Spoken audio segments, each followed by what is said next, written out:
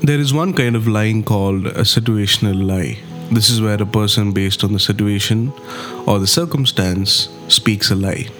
For example, let's say you don't have a driving license and you're caught while driving. Instead of saying, I don't have a license, you may say, I left it at home or I forgot to bring it today. This is a situational lie, something that is said to avoid the situation from getting worse. Sometimes this kind of lie can seem acceptable more than others. In fact, this kind of lie is used very often. In the Bible, Peter, the disciple of Jesus, who was close to him, tells a situational lie. And this was in the context where Jesus was arrested and taken away. At the time, a girl spots Peter. She sees him and asks, in John chapter 18, verse 17, you aren't one of this man's disciples too, are you? She asks Peter, and Peter replies, I am not. The girl asks, are you not one of the disciples of Jesus? Peter tells a situational lie, that is, I'm not his disciple.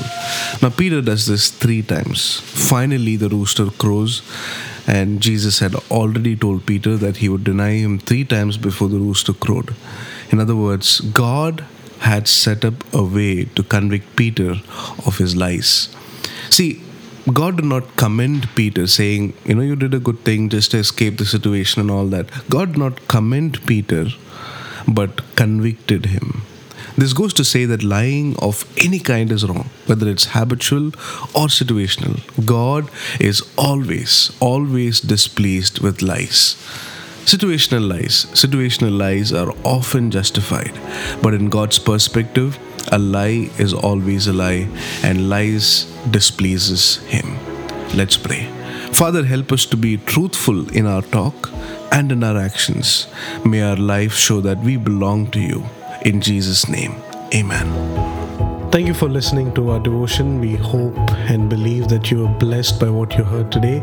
If you'd like to get in touch with us for prayers or counseling, or if you have any questions about the Bible and would like to know more about God, you can do so by visiting our website theologia.in/contact.